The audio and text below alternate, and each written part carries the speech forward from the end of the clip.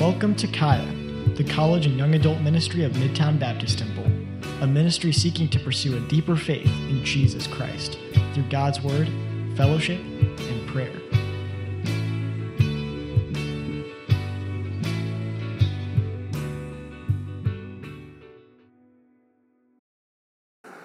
Okay, so Ruth, for whoever doesn't know, if you're new, welcome to Kaya. We're so happy that you're here. This isn't our normal preacher. Normally, he's way better looking and funnier and cooler. But we are just so happy that you're here. Please, if you are new, meet somebody, grab somebody. Anyone's going to be down to take you to coffee or do cool college kid stuff with you, play some games. I got invited to a game night one time. Yeah, we'll play games with you. If you're new, we love you and we're happy we're here. But Ruth is a story that starts out as, so it's in the Old Testament, right? Old Testament. So no one's believing in Jesus Christ yet. Old Testament, Jesus isn't here yet. Old Testament, this family, Naomi, Elimelech, and their kids, their two sons, they leave Bethlehem, Judah. So they leave Israel, they leave God's land, they leave there and they go to Moab. Right? And so this story kind of unfolds from there. From this family leaving God's land, they arrive in Moab because there was a famine, right? They left because there was a famine. I'm in the land of God, but there's nothing to eat, and so we're going to leave because I think there's bread in Moab. So we leave, doesn't help. We leave Israel to go find some bread in Moab, and then everyone dies. And we go back to Israel, and that's the story. That's where we pick up. So they left the land of promise and then returned. They pick up two daughter-in-laws on the way back. So while Naomi and her husband and their two sons go to Moab, both those sons get married. Elimelech dies. Both those sons die, and so now Naomi and Ruth and Ruth and Orpah are with Naomi there, and so Ruth's story is kind of blossoms from this story, this scenario where we're at, and then Naomi's quickly just kind of withers. Naomi kind of stops. And so what we're going to look at is a few different things, but we're going to look at just what it looks like to leave God's house and to try to find food in the world. They're not in the dispensation of grace. They don't believe on the name of the Lord, but we can find pictures of us in these Old Testament examples. We're going to look at Naomi's heart and how she reacted to her circumstances and her consequences of life. We're going to look at the same with Ruth. And then we're going to see how, based upon our actions, based upon how we respond to life, that's how we're dealt with through grace. But we'll see that through Boaz as well. And so now, typically, I would just read through a bunch of the text and break it down from there, but it's 2 chapters, like I said, so I'm just going to pray, and we'll just chop through it, and you'll just have to follow along, and you'll have Ruth open, and you'll be reading along with me, okay? Let's pray. Father, we love you, and we're just thankful for today. We're thankful for just another opportunity to hear from you. Lord, you're so good to us. And you constantly are giving grace to us. Lord, the hardest thing you ask of us is to have faith. The circumstances and the pain and everything is interchangeable, but God, we're always just called to have faith. Lord, give us faith this morning to respond rightly, no matter what it looks like. Lord, if it's faith to believe in you for salvation, let it be that this morning. If it's faith to believe in you, that your promises are true, help it be that. Lord, we need your word to be true in our lives. We need faith to believe on your promises. Help us, Lord. Remove me, speak through me. Don't let me be a distraction, Lord. Help us today to not leave the same people that we came here as. In Jesus' name we pray. Amen. All right, Ruth 1:1. I am going to read a little bit of it. I lied. So now it came to pass in the days when the judges ruled that there was a famine in the land, and a certain man of Bethlehem, Judah, went to sojourn in the country of Moab, he and his wife and his 2 sons. And the name of the man was Elimelech, and the name of his wife Naomi, and the name of his 2 sons Mahlon and Chilion, Ephrathites of Bethlehem, Judah. And they came into the country of Moab and continued there. And Elimelech, Naomi's husband, died, and she was left, and her 2 sons. And they took them wives of the women of Moab. The name of one was Orpah, and the name of the other was Ruth, and they dwelled there about 10 years. And Mahlon and Chilion died also, both of them, and the woman was left of her 2 sons and her husband. And so the first thing that we're going to notice, the first thing that we're going to stop and take a look at, is that if at any time the believer makes a critical life decision based upon our own earthly, worldly observations, we are asking, if not begging, for God's rebuke. Right? So we know that Elimelech and Naomi, they weren't believers in Jesus Christ, but they were coming from the land of bread. If you study out the names, there's a lot of interesting names and what they mean in this book. But they're coming from the house of provision. They're coming from God's place and going out into the world based upon the circumstances that they found themselves in God's house. So if them looking around, seeing there's a famine, deciding to say, I can't get food here where God is at in the land of the Lord, I'm going to go find food in the world because of this famine, they're begging for God's rebuke. They chose to leave the place where God was. And so we as believers can identify with, Elimelech dies, but we're going to identify as Naomi now, as that picture of somebody who was in the house of God, who didn't lose their salvation, who didn't do anything like that. She's still from Israel, but she left. She walked away from the Lord. That's who she's going to picture from now on. And so to have a godly perspective, too often we let how the world operates define our outlook on life. Too often when we see a famine, we think, oh, that just means no food. Or, that's what I mean, because you're in the land of God, and just because the world says a famine is there, we don't have to believe what the world says. That's what God has been making a way throughout the whole Bible. He's proving that he is not subject to the laws that he instilled on the world. That's right. You think it's possible to split a sea? Well, no, but God can do it. You think it's possible for fire to rain down in a pillar just on an ark and lead people through the desert? No, that's crazy. Over and over again. You think it's possible to raise people from the dead? No. Go do it then. But God can do it. He's not subject to this world. And so being in the place of God means having faith and remembering that the world doesn't confine God. A famine doesn't mean God can't give you food. Right. 3 fish doesn't mean he can't feed 5,000. I messed up the numbers. But you know what I mean? It doesn't matter what's in front of you because you have God. We're talking about being in the house of the Lord. Famine doesn't mean anything. I just have to be where I'm supposed to be. Amen. So Bethlehem is the house of bread, and Judah means praise. Now, despite being in the house of bread, this family decides that because of the famine, they should leave. In any decision we make, good or bad, we're going to reap the consequences of our decisions. So if they decided to stay, well, they would reap the consequences of staying. But they decided to go, and they're going to reap the consequences of going. That's just how living life works. And so for us, starting to identify with Naomi, with Ruth, with whatever, right off the bat, we know that we do make decisions as well. Don't we make decisions? Everyone makes decisions, Easy's decisions is what you're going to eat for breakfast, what kind of car you're going to drive, whatever. You're making decisions all the time. And there's key decisions, big decisions, that are going to have bigger consequences than what you eat for breakfast. Right? Who you marry is a lot different of a decision than if you eat peanut butter Captain Crunch or Lucky Charms. Right? We understand that?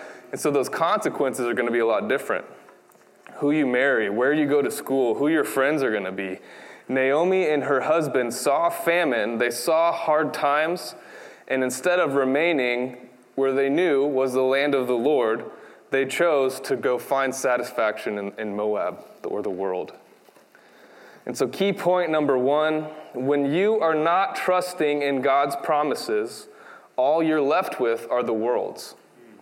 If you're not going to believe God's promises, well, then you're going to have to believe the world's promises.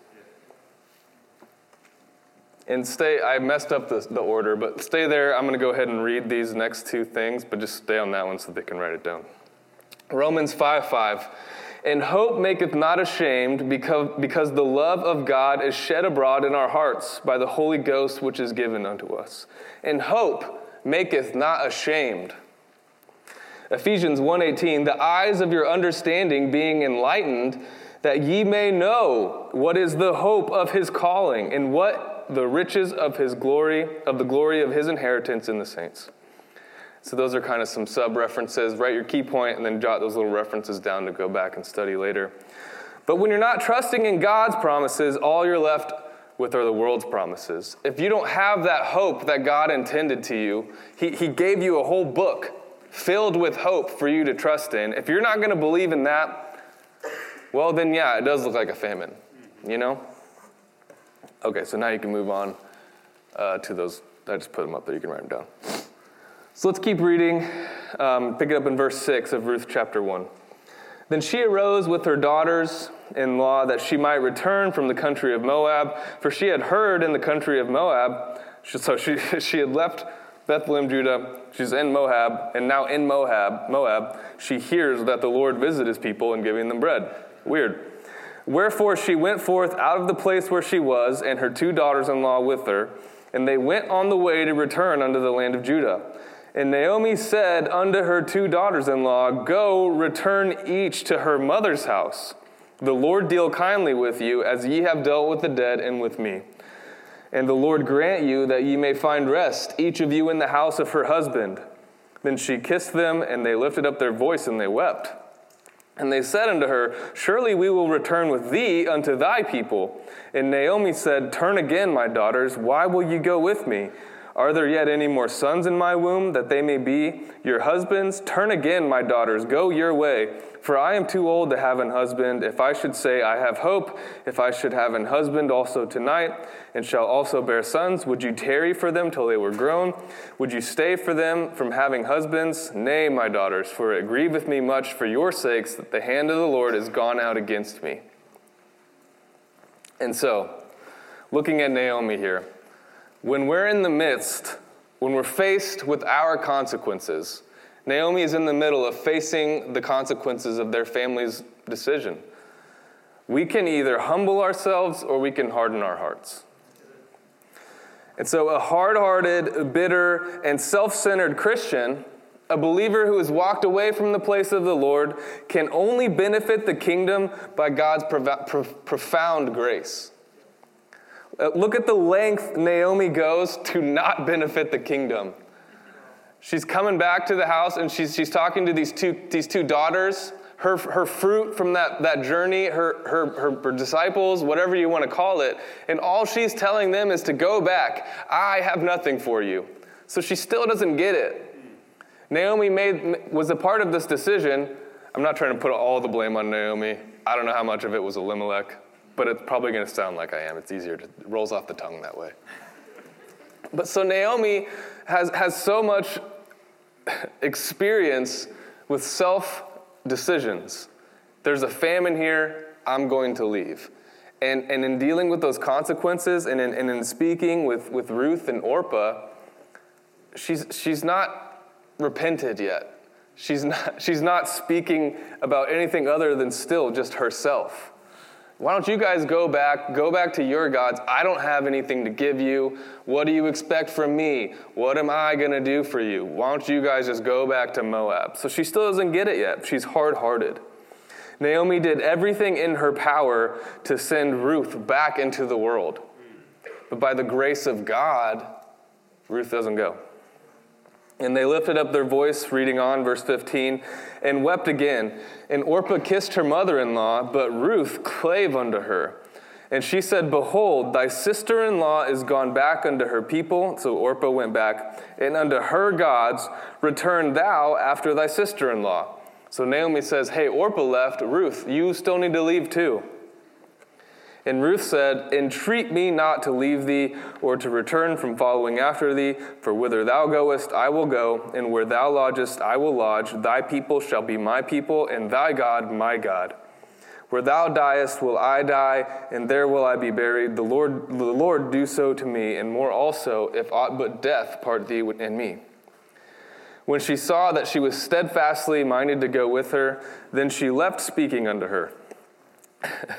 So they two went until they came to Bethlehem, and it came to pass, when they were come to Bethlehem, that all the city was moved about them, and they said, is this Naomi?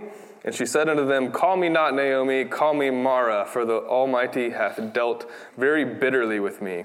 I went out full, and the Lord hath brought me home again empty. Why then call me Naomi, seeing the Lord hath testified against me, and the Almighty hath afflicted me? So Naomi returned, and Ruth the Moabitess, her daughter-in-law, with her, which returned out of the country of Moab, and they came to Bethlehem in the beginning of barley harvest. Okay, there's a lot to say here, and there's a lot to study. We're covering 2 whole chapters, so that means we're not going deep in a lot of places. So you guys, homework, look at this stuff and figure out and see, well, there's a lot of interesting stuff here. Maybe study it. But so the character of Ruth, in her response, you saw Orpah's response to Naomi. Orpah just went back. The character of Ruth comes out here, not because of anything that Naomi did, not because of anything Elimelech or these sons did, but Naomi's character, Ruth's character comes out as being, she's experienced this God. She doesn't want to go back. She doesn't want to go back to her gods like Orpah did. She said, thy God shall be my God. She saw something and decided to cleave unto it. When the world sees that there is something that can actually fill that black, empty hole in their heart, sometimes despite us, we are desperate to find it. And so Ruth was in Moab. She was from the world. She wasn't a child of God. Naomi, walking away from the Lord, finds Ruth, and Ruth just gets a taste of that satisfaction that God offers, that I don't have to just live for nothing. There's something that fills that hole inside of me. Ruth sees that, and she follows after it. That's exactly what we have to offer the lost world. You don't have to be Naomi to share the gospel. You can share the gospel now in the place of the Lord, and while we go out. That's what we have to share, is that, hey, your gods? But our God. Where there is death, Ruth chases this God she has experienced, while Naomi retreats into bitterness. So when faced with death, Naomi retreats to bitterness, but Ruth chases after that God that she experienced. Where there was sorrow, right? Can you imagine? Like, we just glossed over it, but their whole family just died. Everyone just died. So it's hard to lose somebody. Imagine, Ruth has lost her husband, her brother-in-law, her father-in-law. They just are gone, just like that. And in facing that sorrow, Ruth cleaves to God Almighty, while Naomi shuts down, just looks into herself. So where there is loneliness, your spouse, your partner dies. Where there's loneliness, where there's fear, anxiety, despair, hopelessness, confusion, destruction, evil, counsel, pain, Ruth chooses the Lord of Lords and the King of Kings. She leaves the gods and idols that Orpah went back to chase after the God that Naomi had. And so what will we do? When faced with those things, that's a tough thing, and no one's saying that suffering isn't hard. No one's saying that losing something or experiencing something or going through something difficult isn't difficult. But all God's asking you to do is to have faith in any circumstance. It's there, the action is never harder or easier. The action is always having faith. But the circumstances around that faithful decision are what shift. So how crazy of a circumstance will happen to you before you decide to not have faith anymore? What comes when you're not going to say, I'll have faith? What will we do? Ruth is newly married and her husband dies. Her brother-in-law dies. Her father dies. Will we be Ruth and choose faith, or will we be Naomi and choose bitterness? Naomi says she's too old. In her despair, she provokes those around her to sin. She chooses bitterness and has no vision for the kingdom of God anymore. No vision for redeeming souls. And I know that's not the mission back in the Old Testament. But for us, this bitterness just put blinders on her. And she can't see that what she says is causing this girl that could have returned with them to stay in Moab, stay in the world. When you choose bitterness, it blinds you from your witness to the world. We Christians cannot and we must not let what happens around us, we can't let our circumstances provoke our decisions. We can't do it. Because the world and the devil, they're good at what they do. They can figure you out. They can push your buttons. They know exactly what to put in your path to get you to choose anything but faith, to get you to be a little bitter. They're going to keep doing it. It's going to keep coming. And if we're going to be Christians, we can't look at that stuff. We have to let it affect us. Because pain is hard. Loss is hard. But we still have to choose faith. If Naomi had this steadfast stance that Ruth does now, she wouldn't have left the house of bread in the first place. She wouldn't have left Bethlehem in the first place. So I'm asking myself, when the world throws its famines at me, will I be steadfast? Will I act like Naomi or will I act like Ruth? Do I respond and change my name to bitterness? And do I suddenly identify more with my depression than I do with my identity in Christ? Do I accept the defeat that they've pitched at me? Do I just accept that it's a famine? Do I just accept that everything's over? Or like Ruth, will I cleave unto God? Can I believe that Jesus Christ's promises are true? If you're holding a Bible, hold it up. Lift up your Bibles right now. Can I believe that these words mean something? That the promises that God told me, look at it, you have it, you're holding it in your hands, a pile of what God promised you to be true. Despite loss, despite death, despite famine, none of that affects how true those words are. None of it. And will you believe that or not? Will you cleave unto it? Because if you're not going to cleave unto it, it has no power in your life. But if you will, well, then you'll find bread in the famine. Yeah. If you will cleave into it, then that Red Sea, watch something crazy part in front of you. If you're not going to believe the promises, then yeah, it is crazy for us to win Kansas City to Christ. Yeah. But if you're going to believe that what Jesus Christ and what God wrote down in that book for you is absolutely true and that I can have faith in it, man, then Kansas City is just waiting for the gospel. What will we do? What will we do? It's better to be poor and hungry in the house of the Lord than rich beyond measure in the world. That's good. What will we do? Will we run away? Will we go get paid better somewhere else? Well, if all you care about is the world, then you might as well, right? If all this is to you is comfort and fun living, well then yeah, just go get the better job and move wherever. Stay in Moab. Are you getting tired? Okay, this one. Are you tired of waiting for promotion in ministry? Like the church is some kind of business world that experience and time and dedication just leads to getting a promotion? That's not the church.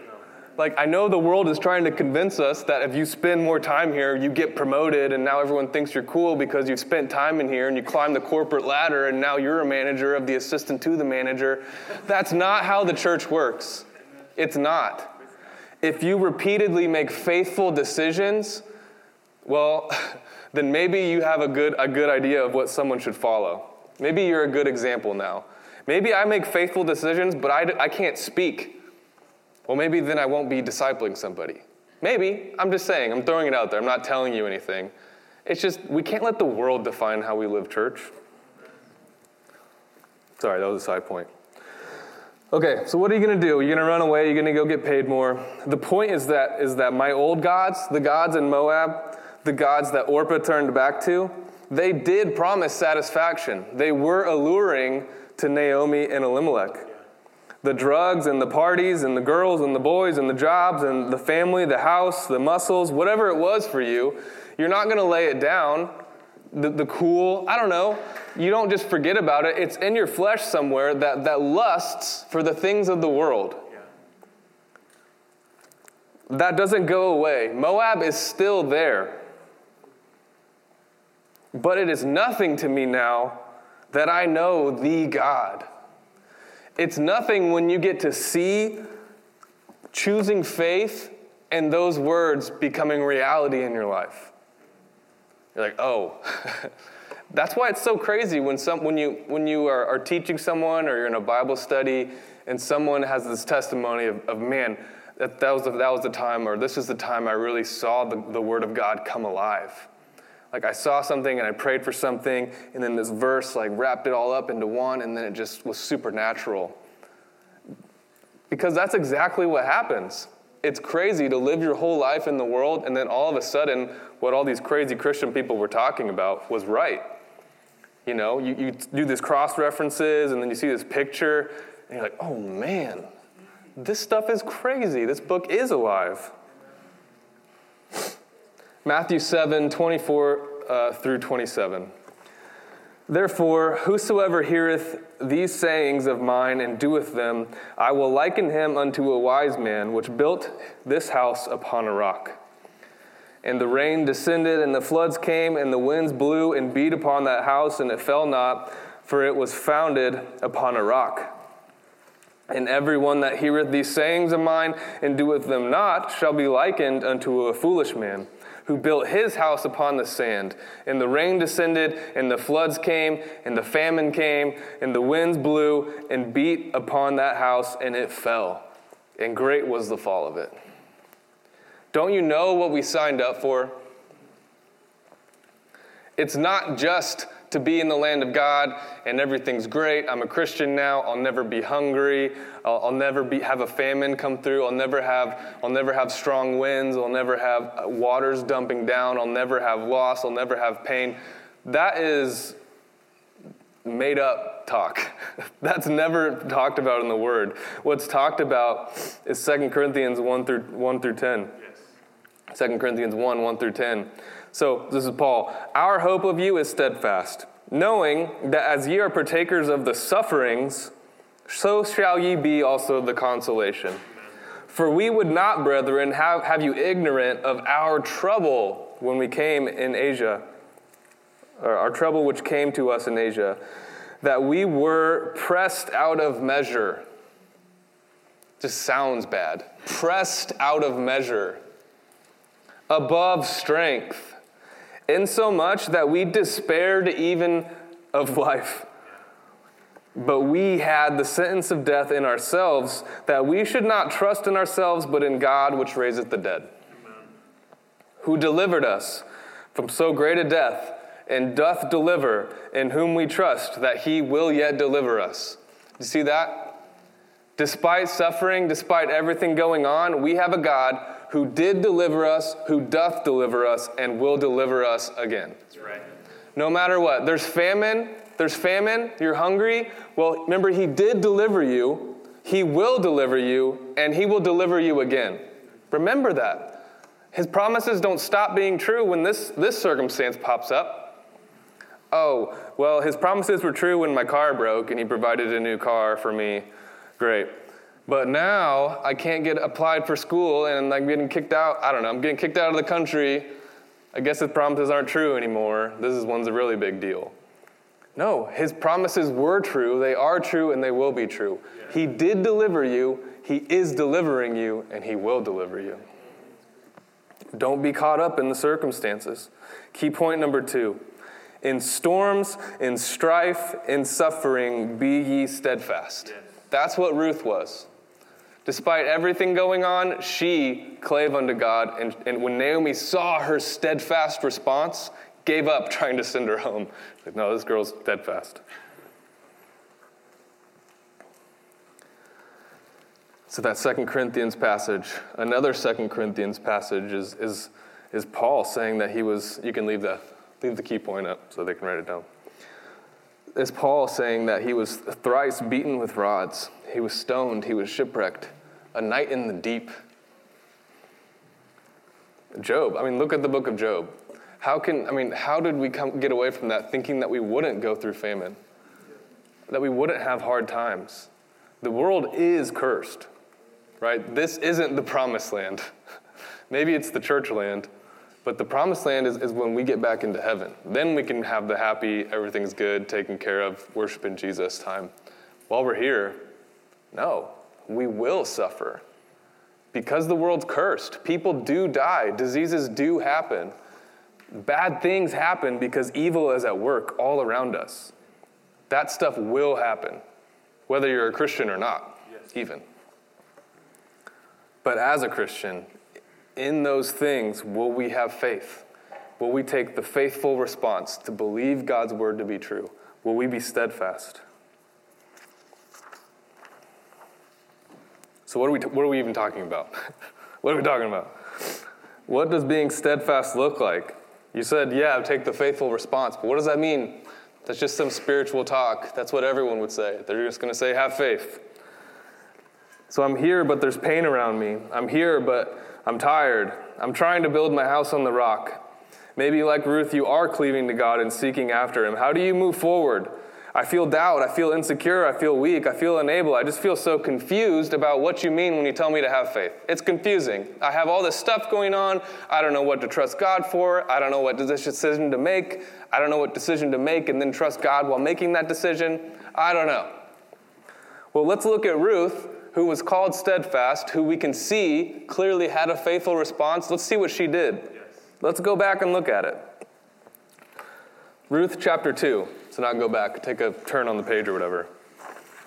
And I can never figure out how to print double-sided notes. So this is going to be a little difficult because I flipped the short end. Don't worry. So let's look at Ruth. What did she do?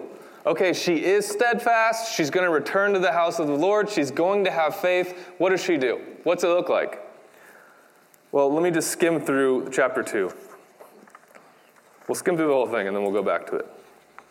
It says, "And Ruth said unto Naomi, Let me now go to the field and glean." Weird.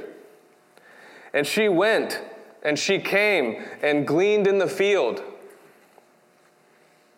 So she came and continued, even from the morning until now, that she tarried a little in the house. Then she fell on her face, she bowed herself to the ground. And when she was risen up to glean, so she gleaned in the field until even, and beat out that she had gleaned. So she kept fast by the maidens of Boaz to glean unto the end of the barley harvest and of the wheat harvest." Maybe that's really confusing. For me, it's jumping out. What Ruth did was get to work. She went to the field. She knew God. She knew his promises. And she got in the field. She worked. Look at all those verbs.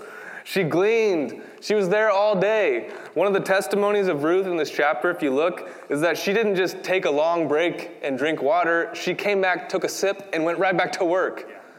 Can you imagine losing everything, going through everything that Ruth went through, coming back in here? Naomi's not even helping her. Naomi's sitting at home, devising, evil surmising, whatever Naomi's doing. And she's like, "Go work for us, Ruth." And Ruth is like, "Well, I'm going to go." And so Ruth goes to the field. Next day, goes to the field. Next day, goes to the field. Next day, goes to the field. Before we know anything about Boaz, before we see anything about a kinsman redeemer, before any of that, Ruth goes to the field and works. Yes. And in her having faith, Boaz finds her. Through nothing other than her faithful response to her circumstances. Right? What did she do? Did she go find the richest guy with the richest field and, I don't know, walk into his room. No, he wasn't even there. Boaz wasn't even in the field.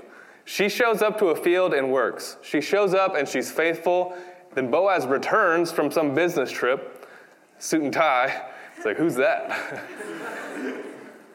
But when we make faithful decisions to get to work, to not worry about that stuff, just get to work. What does it look like for you to get into a field? Okay, plug into where you're at. What Bible study are you in? What field? Okay, maybe generally our field is Kansas City. That's a big city. You can get into that field, but what smaller field can you get into? What Bible study you have? Where are you guys evangelizing? What crops are you grabbing and picking up to take home, to take care of, to peel? What are you doing? How can you get to work? What's your ministry? Just get to work. Not in a fake way, but in a faithful way. Not that I have a plan or I'm manipulating. I hope this is Boaz's field because I know he has got a lot of money and he'll save me and Naomi. No. Ruth is faithful, goes to a field and puts in the work, and Boaz finds her. He finds her, and guess what? It's just blessing. It's only goodness. And that's when we unpack the picture of Boaz and how he's a kinsman redeemer. And he takes someone and translates them from their old family. And now they're your family, they're a child of God. Our story, our message isn't really about that. But man, you got to get to work. Right? We don't have time to sit at home and complain about, I don't like Brandon's short hair now. I liked it when it was long. We don't have time to, Brandon, I would get to work, but he was just a real jerk to me. Or there's just these cliques everywhere. I don't even know. We don't have time to complain about the work. You don't have time to complain about our circumstances or our feelings. That's Naomi. Yeah. You know what, Naomi is only blessed because Ruth's doing something. Other than Ruth, Naomi's just at home complaining, being bitter. The Christian has little time for self-pity and doubt when facing the fields of his labor.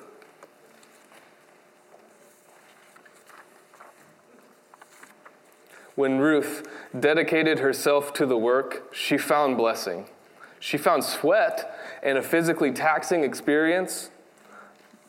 But look at verse 12. The Lord, this is Boaz to Ruth, the Lord recompense thy work, and a full reward be given thee of the Lord God of Israel, under whose wings thou art come to trust. And that's so true. We were in Dallas last weekend, and Ruth was where we're doing our morning devotions. We were going to be there 4 days. Thought 4-day book, 4 chapters, which we didn't even do 4 chapters. But, that was one of the things that we talked about, is that, man, it's hard, it's difficult, but God's promises are like being under a big bird's wings. It's so weird to say, a big bird's wings. Don't you feel so safe under the wings of a big bird? No, but think about it, protection from anything, whatever it is, you're just right here. You're right here. God, don't worry about anything. That's the protection of the Lord. He knows. He knows that you've been through it. He knows that Ruth lost her husband, lost family members, that she's from Moab, whatever growing up in Moab looked like. Moab did child sacrifices, baby sacrifices, just so you know. Whatever it is, the Lord knew. He knows that. Whatever you've gone through, He knows. He knows. He's going to take care of you. Whatever you've gone through, He will take care of you. If you'll have a faithful response to Him, it'll be like being right under those wings. Amen. Nothing can hurt you when you believe in His promises. It can hurt you, but it can't hurt you. You can be hungry, but you won't be hungry. How do you explain the stuff that these guys went through? Paul says he was in the deep for 3 days. I don't know what that means. Was he dead for 3 days? Or was he really deep in the tunnel. He's deep for 3 days, but he's still going, still trucking. He was shipwrecked. Like all the things that happened to Paul, basically he died, literally died over and over again, and somehow is still alive. God knows, and there's grace for that. There's faith for that. When you're working, it's Boaz's field. He'll take care of Ruth. When we're working, it's Jesus Christ's field. He'll take care of us. Amen. Key point number 3. A Christian with character is a Christian devoted to Christ's work. And so Ruth had character, but we see in her character that she's devoted to getting to that field and working. A Christian with character is a Christian devoted to Christ's work. Just look at Acts 7, the story of Stephen, a guy with character, and despite being stoned, devoted to the work of preaching the gospel. Daniel 3:25, 3 kids devoted to Christ's work get put in a furnace to be burned alive. You know what it's like? The guy says in verse 25, "Lo, I see 4 men loosed, walking in the midst of the fire." Like the people that are checking on the fire are being burned alive before they can get close enough to check that it's hot enough. It's so hot. But God knows what pain, what suffering, what evil feelings, what dark feelings. You know, I don't fit in, nobody cares about me, I'm on the edge. Whatever it is, fill in the blank. Plug in your thing. I feel hurt. I don't feel recognized. I don't feel like anyone sees what I'm doing. Are you in a furnace? But even if you were, like whatever, wherever you are, I'm not saying that to condemn those things. Those feelings are real and they can be overwhelming. But in that furnace, you're walking around like it's nothing.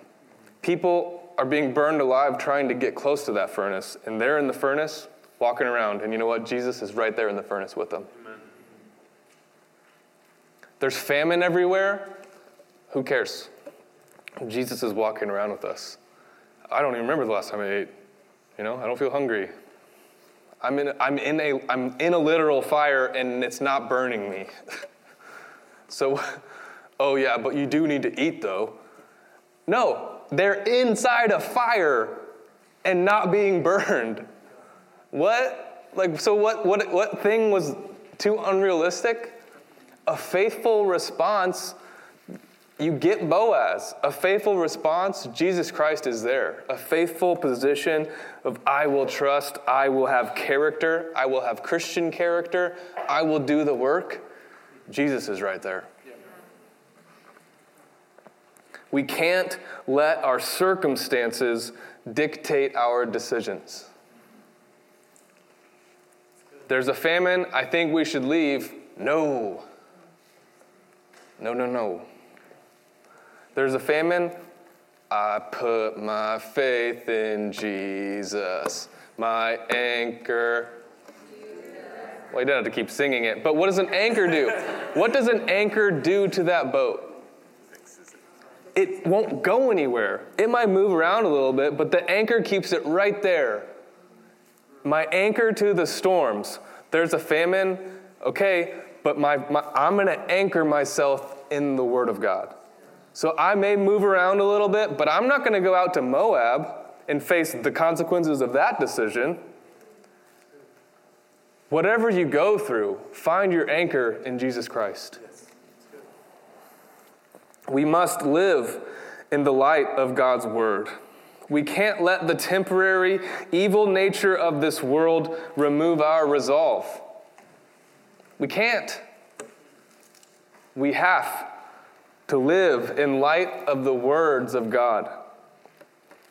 We can't let our flesh provoke us to self-pity. It's tempting. It's really hard to stop thinking about yourself and then stop feeling sorry for yourself. It's difficult. But you can live in the light of God's Word.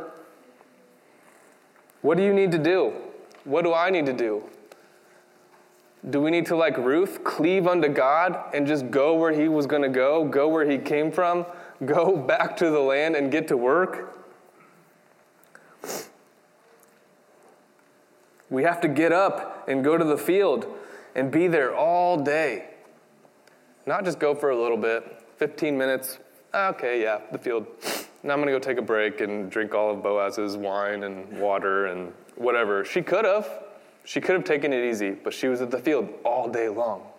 She clocked in, and she's the last one to clock out. I don't know. And you can't just glean corn. You have to beat it and peel it and process it. You can't just invite people to Bible study. Hey, man, what are you doing Thursday? This is what I did all the time. I catch myself. Like, hey, what are you doing Thursday? We got a Bible study. All right, see ya. Like, what? What am I hoping they're going to convince me to give them the gospel? I think somebody's going to get me to tell them about Jesus. Hey, what are you doing Thursday? I don't know. I'd love to hear about Jesus, though. You would? No. You say, hey, man, what's up? What's your name? Oh, cool. What are you doing? Oh, I'm a doctor. I know a better doctor than anyone that's ever lived. Don't do that. That's weird. In Vietnam, that works really well, actually. Like, oh, you want to be a teacher? Dude, let me tell you about a teacher I know. But anyways, you have to do it. You have to put the work in. You have to go to the field, and it doesn't just show up like Amazon at your doorstep. You go to the field, you pick up all the stuff, you carry it with you in a bag, you take it, you beat it all out, you get the fruits thereof, then you put it back in the bag, and then you take it to the market, and then you keep what you need, then you sell. But you have to do the work. And it's no wonder we find ourselves without fruit, because you didn't pick anything up. You picked it all up and left it on the field. You just sold it all at the market. We don't do the work. And it's because we're Naomi instead of Ruth, sitting at home. Naomi, you should find yourself in his bedroom where he doesn't expect you and traps you, and then he's like, oh no, you're in my room. Like, just scheming. But you know what? Ruth could have just said, hey, I'm Ruth. That's what blows me away, is that Naomi had to scheme up this plan. Like, you listen to the lady who has only made faithless decisions. But like, the whole experience of Ruth and Boaz, I'm sure Ruth could have just been like, hey, my name's Ruth. I'm a near kinsman. He'd be like, oh. And all the same stuff would have happened. It didn't have to be any of that creepy, like, bedroom floor stuff. Okay, so in conclusion, are you Naomi or are you Ruth? Are you pouting and complaining or are you working? Can you see the field? Can you even see it? Do you know where you need to go? You know what's amazing about the faith of Ruth? Is that Boaz comes and finds her. That in her faith, Boaz just shows up. When all she has done is honestly work before the Lord.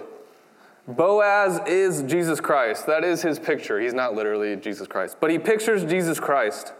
He takes our old family ties and he washes them away. He brings us into his name. When we faithfully go to the field and we put in work, Jesus finds us. And he's there with us. And okay, getting too far. Christ takes such tender care of us. The problem is when our hearts are bent and crooked and withered like Naomi's. Choosing rather to be bitter than to just be like Ruth's and accept it and have faith in him.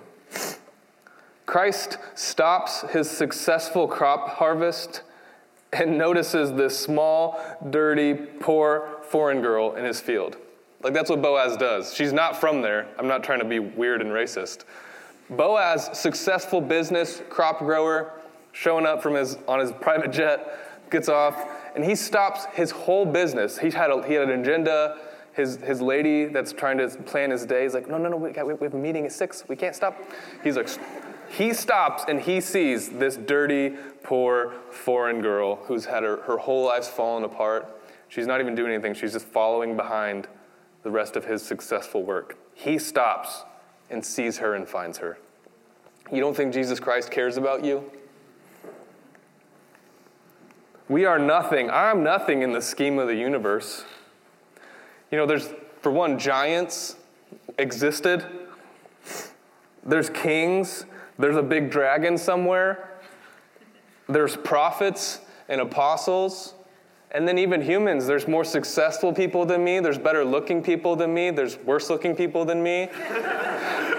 There's better athletes. There's all kinds of people. Why should God care about me? But he does. He'll stop everything and find me. But when we show up to the field, we're willing to sweat and we're willing to work all day in the sun, cleaving to God, he's there. That's my Jesus. That no matter who you are, no matter what you did, you can find him. He'll find you. If you take one step in trying to find him, he's like, oh, hey, how you doing? He's waiting for you to call out to him. If you're here today and you don't know Jesus Christ, oh man, it's the sweetest thing you could ever know. Because everything about who you were, everything empty and hurtful, and in the world you live your whole day and then you just sit in your room at the end of the day and just you regret, you feel empty, you feel unsatisfied. Stuff's churning around. Just what's the point? What's the point of just going to work every day? Nothing happens. What if I do get more? What's the point? That's what goes through your head when you're lost, when you don't know Jesus. If you know Jesus, it's worth it. You know. And his Holy Spirit is inside of your heart, and he reassures you, and he speaks to you, and he walks with you, and he wants nothing else than to just have a relationship with you. Than just to say, hey, how's your day going? I'd love to hear your voice. Oh, thanks for coming out to the field today. Let's work. We got a lot to do. If you don't know Jesus, no matter who you were, no matter what you did, no matter what you're going to do, Jesus is God. And he gave his life up on the cross. Took all of that sin, all of it. And he died physically. That's like a jacket. He put that sin jacket on and he died. And you don't get it back. If you accept that Jesus Christ took your sins away and paid for them and died, you say, Jesus, will you save me, a sinner? He will. And at the judgment seat, when you die, you don't deal with sin. At the judgment seat, like once we're done here, I could walk outside and get hit by a car. I don't ever have to face my sin again because Jesus Christ paid for it. And in the person of Jesus Christ, that sin's gone. And I don't know, I probably just butchered that for you guys, but there's going to be counselors up here while we close in worship in a second. You have to play really quietly. Maybe we shouldn't do the worship part. Who was I talking to? Because it's like 15, right? Okay, just do not. Okay, so Spanish class is still going, and they can hear really well what we do. We have to be quiet. We have to be really quiet. But there's going to be people up here, and we're going to play very quietly. We can't start talking and yelling around. But if you need to respond, if you're identifying with Naomi or with Ruth, or if you don't know Jesus, you have to make a decision. Are you going to be bitter? Are you going to keep being bitter, keep rejecting him, or will you cleave unto him? So I invite you up. I invite the worship team. I invite the counselors up. Let's respond. Let's deal with what we heard today. Yeah.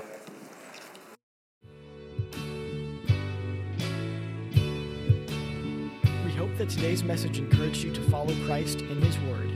For more information about Kaya, for service times, and information about our disciple-making ministry, please visit our website at caya.live.